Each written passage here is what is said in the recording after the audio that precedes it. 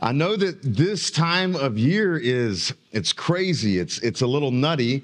You're trying to get everything ready for Christmas, and hopefully you are almost there or near the finish line. And hopefully your Christmas Eve this year will not be like the 1996 Christmas family comedy Jingle All the Way. You remember that? The stars Arnold Schwarzenegger and Sinbad, these rival fathers on Christmas Eve, trying to desperately find their son a Turbo Man action figure at a last-minute shopping spree on Christmas Eve. Hopefully that is not you. Hopefully you're prepared, but if not, we'll be praying for you, okay? We'll be praying for you as you get ready. Hey, I don't know if you are aware of this, but later tonight will be what's called the winter solstice. The winter solstice. A solstice is when the sun reaches its most northern or southern excursion of the year. And the winter solstice means that the sun has reached its southernmost point of the entire year. The winter solstice means that the day is the shortest day of the year, it's the darkest day of the year, and the longest night of the year. You know, these days that we are living in are dark. When we look around the world and we look around our society, when we look around the culture and we see what's happening, I think that we would all agree that things are dark. And what I know about you and what I know about me is that we don't even have to look very far, even with our own lives and the things around us, things can get dark as well. I'm looking across a audience of people, members, guests who I know, even from my own personal conversations with you, that even in recent days, you've experienced a significant loss. And the darkness affects us on a significant level. And what we all need in the dark is light. Can I get an amen in the house? What we need in the midst of darkness is light. I've titled the message for today this, Light for Dark Days. Light for Dark Days. Here's what I'm going to do. I'm going to have us look at a scripture, John 8, and then we're going to walk out of that, and I'm going to share with you several ways that Jesus is light for dark days, and then I'm going to give you an opportunity at the end to make a decision and to either return or to give your life to Christ and find light in your own life. You know, people say the darndest things. You can never predict what someone's going to say, and you never know when you're going to be in a situation where somebody might say something a little bit crazy or odd. I remember a few years ago, I was walking into my home after a long day of work, and I've got 3 girls, and at the time, my oldest girl, Nora, I think she was about 4 or 5, I can't remember exactly, and I walked through the door, and literally, Nora looks up at me and she says, "Daddy, you're not a very tall man." At that point in my life, I think I was dealing with a significant level of insecurity. And her words were not very encouraging to me at the time.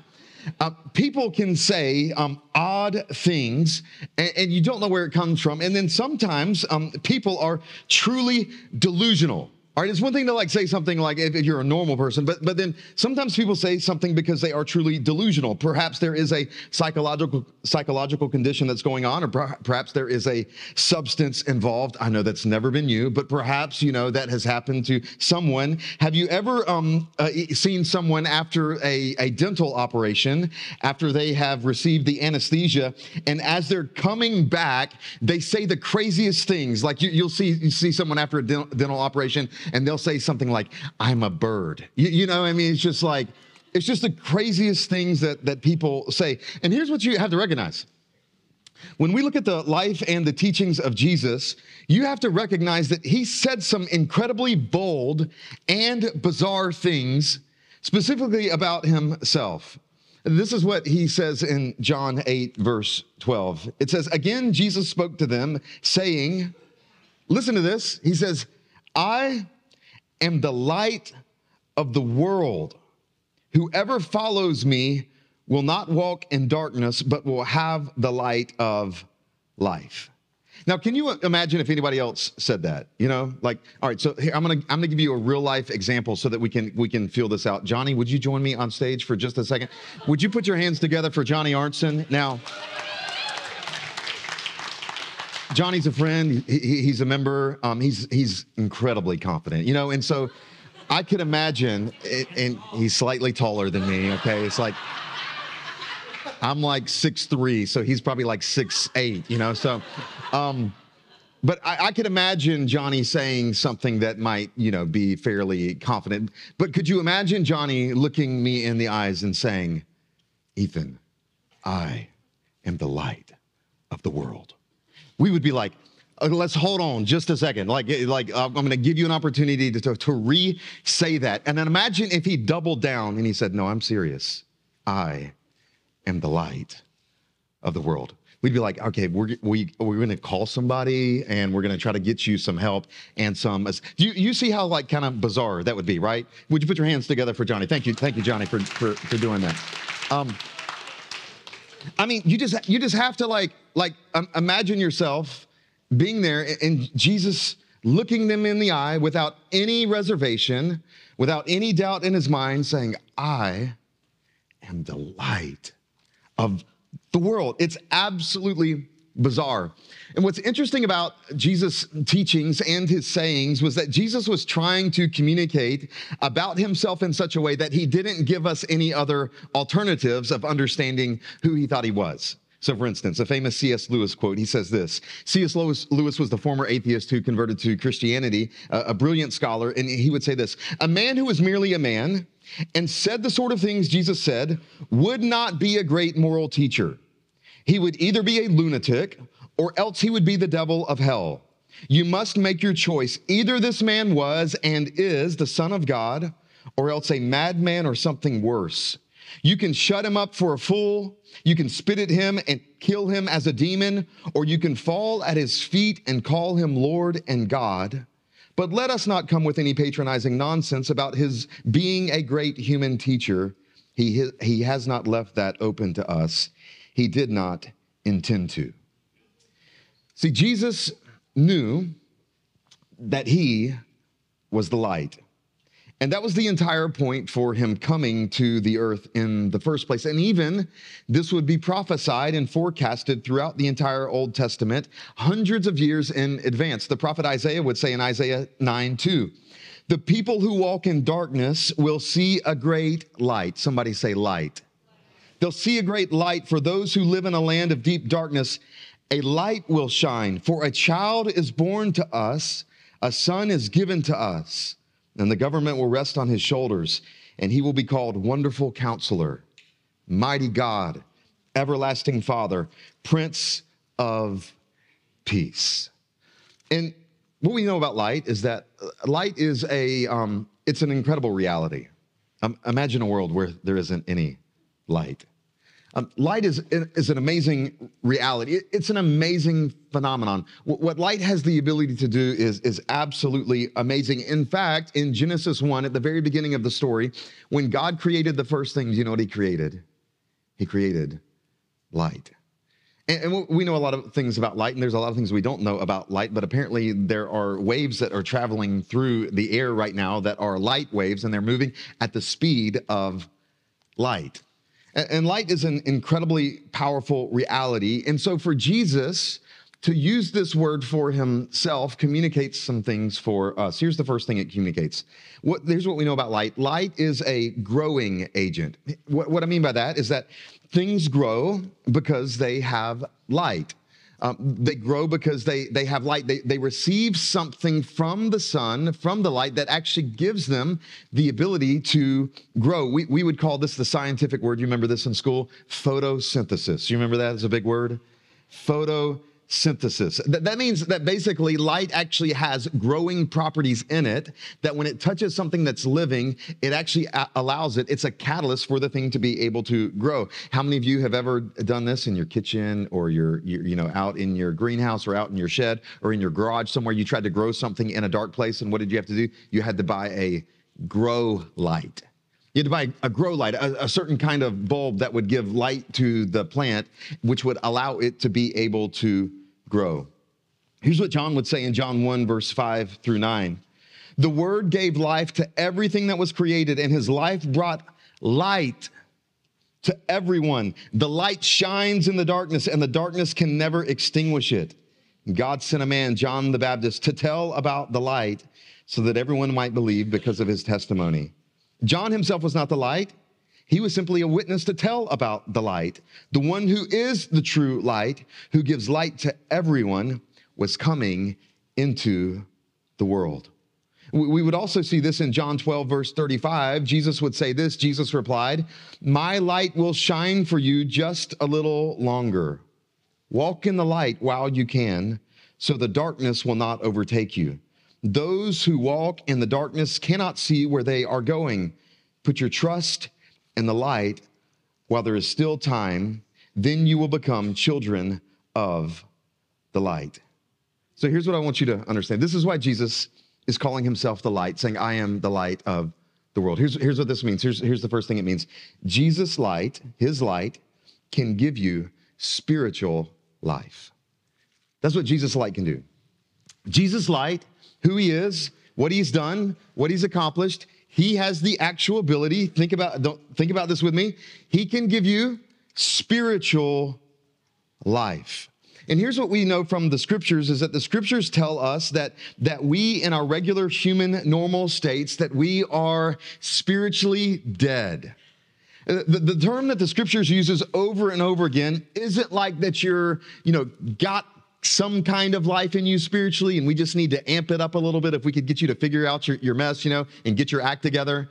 No, the concept that the scriptures use is that you and I, before Christ, without Jesus as our light, we are spiritually dead. It means that we actually don't have anything in us that has the spiritual aptitude or possibility to create spiritual life.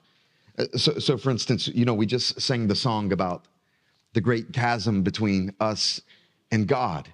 And sometimes when we think about the gospel is kind of communicated like you're separated from God, which is true. And you're not close to God, and there's a great chasm. It would kind of be like standing at the Grand Canyon, if you've ever seen the Grand Canyon. And standing at the Grand Canyon and recognizing that if you ran as hard and as fast as you could, and you jumped with all of your strength, with everything in you, it wouldn't be enough. It wouldn't be even close enough. But here's actually what the scripture says. Because of your spiritual deadness, you don't even have the ability to jump. It's not that, well, you're just not quite a good enough person. And if you would just get it together and you could, try to get to God. No, the point of the scriptures is that you don't have any spiritual life in you. You can't even take a step. And so here's what this means is that without Jesus, there actually isn't any spiritual life inside you. And that Jesus' light, it's only his light that can actually give us a spiritual life. Can I ask you a personal question tonight? Do you have the kind of inner spiritual life and light that Jesus speaks of? If we just paused for a moment and just did a little soul searching right now, and we looked inside, what would you kind of describe the inside of your life like? Do you have the kind of inner spiritual life and light that Jesus speaks of? And so first of all, we know that Jesus can give you spiritual life. Here's the second thing that we know about light is this. Light is an awareness agent. What I mean by that is that light illuminates things. Obviously, and that without light, we would not be able to see properly. It illuminates things. It makes it easier to see. It makes it easier to navigate. This is why if you've ever had an operation before and from a surgeon, what do surgeons always have in their operating room? Lots of lights, really bright lights, and they turn them all the way up as bright as they can because the light gives them the ability to see and to conduct the operation in the way that they need to. Without light, without light, we don't have awareness. We can't see. We don't know where to go. It reminds me of a story a few years ago my dad shared with me. I grew up in South Carolina, and my family, except for me, they're all still in South Carolina, okay? And I've got great affection for South Carolina, but I love being in North Carolina now. I'm actually getting ready to go back to South Carolina, see some of my family at Christmas. But I'll just suffice it to say that people in South Carolina, they do things kind of in a South Carolina kind of way. So, for instance, my dad is my dad loves to fish, and he's got a great friend named Ray Hoban, and they love to fish, and they would do these fishing trips, and they would go back and forth to the coast. At the time, my dad lived in Florence, South Carolina, about an hour and a half away.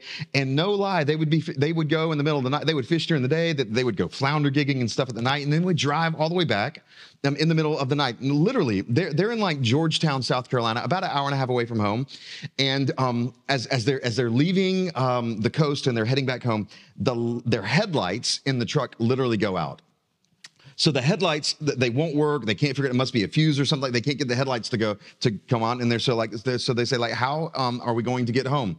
And so in a South Carolina, a kind of way, they get the Q-beams from the boat and they get the batteries from the boat. They put them in the floorboard, and literally for an hour and a half, they hold a Q-beam, a spotlight, out of the window onto the highway to come all the way back home. My dad tells the story. My dad says, literally, we came all the way to Florence, and he says, I was a mile away from the house, and a cop pulled me over when I was a mile away from being home. And he said, fortunately, the cop was like, what in the world is happening? I mean, what is going on right here? And they said, well, really, we're just trying to make it home, and I'm only a mile away from home. And so they're able to go home. But here's what we know about light is that without light, you don't know where you're going. Without light, you just can't see. And so light is an awareness agent. The scriptures would say in Psalm 119, 105, your word is a lamp to guide my feet and a light for my path. The prophet Isaiah would say in Isaiah 42, I love how Eugene Peterson in the Message translates it. He says this in Isaiah 42, I'll take the hand of those who don't know the way, who can't see where they're going. I'll be a personal guide to them, directing them through unknown country. I'll be right there to show them what roads to take. Make sure they don't fall into the ditch, sticking with them, not leaving them for a minute. And Jesus would say this in John 12:46. He would say, I have come as a light to shine in this dark world so that all who put their trust in me will no longer remain in the dark. And so here's what we know about Jesus and his light is this. Jesus' light can give you directions for life. I don't know about you, but I need a lot of directions for my life. I need a lot of directions. I need a lot of instructions. I need a lot of help. I love to read. I love to gain information because I like to learn because I want to know how to do things. I want to know how things work. I want to figure out marriage. I want to have a good marriage. I want to have a great marriage. I want to figure out finances. I want my finances to be right. I want my relationships. And I want my work. I want my physical body. I want my mental fortitude. I want these things to be right. I need directions for my life. And I know that you need the same, don't you? Your relationships, your family, finances, physical health, work, purpose, meaning. What's true about you and me is we both need directions for our life. We need to know which way to go. And we need someone to help us understand how to do life. Can I ask you a personal question today? Do you like the current direction of your life? Do you like the results you're getting in life? You were made to know God and to live according to his ways. And the beauty of what Jesus does is with his light, he shows us the way. He gives us directions for life, and we get to live and find out what life is supposed to be like, living according to the ways of Jesus, which is why we follow him and we trust him with our life. And here's what we know as well about light is number three. Here's the last thing is that light is a purifying agent. It's not only a growing agent, it's not only awareness agent, but it has this unbelievable power to actually purify. A light can kill bacteria. Light, we know, is a disinfectant. Sunlight is even used to clean many things. It's used to clean water. There's even cities now who are using sunlight to help eliminate the bacteria that's in the water for the drinking water. We would even know if you traveled around the world in third world countries, they'll take things, clothing, bedding, and they'll hang it out in the sunlight so that the sunlight can kill bacteria or anything that is on the clothes or the garments. It's a purifying agent, and light has the ability in its very essence to be purifying and cleansing. We would see this in 1 John 1, verse 5. This is the message we heard from Jesus and now declare to you, God is light, and there is no darkness in him at all. So we are lying if we say we have fellowship with God, but go on living in spiritual darkness. We are not practicing the truth. But if we are living in the light, as God is in the light, then we have fellowship with each other, and the blood of Jesus, his son, cleanses us from all sin. And John 8:24 would say this, for unless you believe that I am who I claim to be, Jesus says, you will die in your sins. And Jesus not only makes claims about his own life, Jesus makes claims about your life as well. Jesus says, I am the light, but if you don't trust in me, then you will die in your sins. And here's the last thing we know about Jesus' light. Jesus' light can give you cleansing of your sin. Jesus' light can give you cleansing of your sin. And so I came here to tell somebody today, your greatest enemy today is not your boss. Your greatest enemy today is not a politician. Your greatest enemy today is not your ex. It's not the person who hurt you. It's not the person who abused you. It's none of those things. Your greatest enemy is death. It's death. And I just kind of want to ask you today, do you have a strategy for what to do about death? And the other things can be fought against. The other things we can perhaps win over, the things that are happening to us in our lives and the things and so on and so forth. But the thing that we can't overcome is death. Last I checked, it doesn't matter how much money you have, everyone dies. Last time I checked, it doesn't matter how smart you are, everyone dies. Last time I checked, it doesn't matter how strong of a church attender you are, everyone dies. Your greatest enemy is actually death. And so do you have a strategy for what to do about death? My story, and I don't share my story often about how I met Jesus, but my story kind of goes like this. I grew up in a pretty religious home. I grew up going to church, and church was kind of a normal thing for us. And I grew up learning, hearing about God and hearing about Jesus and these things and so on and so forth. But literally as a child and then into my teenage years, I remember nights where I would have so much guilt and fear of dying. I remember night after night after night by being paralyzed by this idea of dying, because even as a teenager, I didn't necessarily have the ability to put words to it, and I didn't philosophically understand exactly what was going on. But even as a teenager, I understood that there's something that was off in me. That not only was there something off around me, but there was something inside me that was terribly off as well. And that if I died in my current state, then I don't know exactly what would happen to me. I remember being a 16-year-old teenager, being in kind of a church setting like this.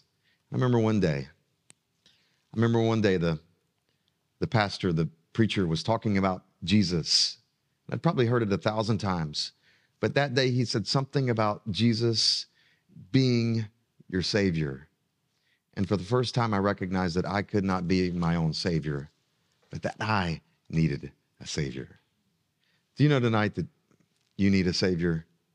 Do you know that there's not enough inside you? There's not enough good things that you can do. There's none of that can give you the ability to save yourself. You need a light outside of yourself to do something inside yourself that you can't do on your own. And this is the story of Jesus. I'd like to end with this. In the Gospels, we see the account of Jesus and his birth. And as we celebrate Christmas, we're reminded of the miraculous story of Jesus, God the Son, coming to the earth. Luke 2 would say this.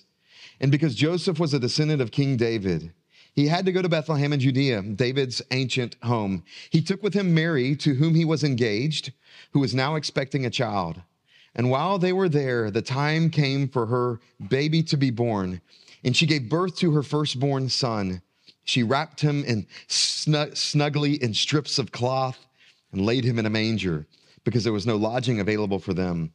And that night there were shepherds staying in the fields nearby, guarding their flocks of sheep. And suddenly an angel of the Lord appeared among them, and the radiance of the Lord's glory surrounded them. And they were terrified, but the angels assured them, "Do not be afraid," he said. "I bring you good news that will bring great joy to all people. The Savior, yes, the Messiah, the Lord, has been born today in Bethlehem, the city of David, and you will recognize him by this sign. You will find a baby wrapped snugly in strips of cloth, lying in a manger." Jesus came for you. If you were the only one who was living, he still would have come for you. And as we celebrate Christmas, the great incarnation, God becoming man, taking on human form, the reason that he came was this, is he had to go to a cross.